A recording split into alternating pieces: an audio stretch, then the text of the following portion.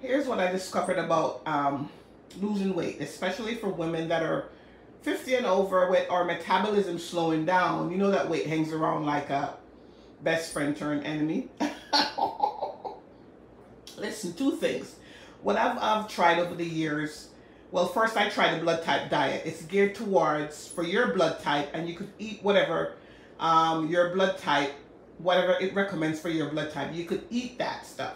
Then I just incorporated that with an intermittent fasting, where you wait 6, 7, 8, 9, 10. Some people wait till 12 hours before they have their next meal. But when you work those two, the blood type diet and intermittent, you will be able to lose weight and keep it off.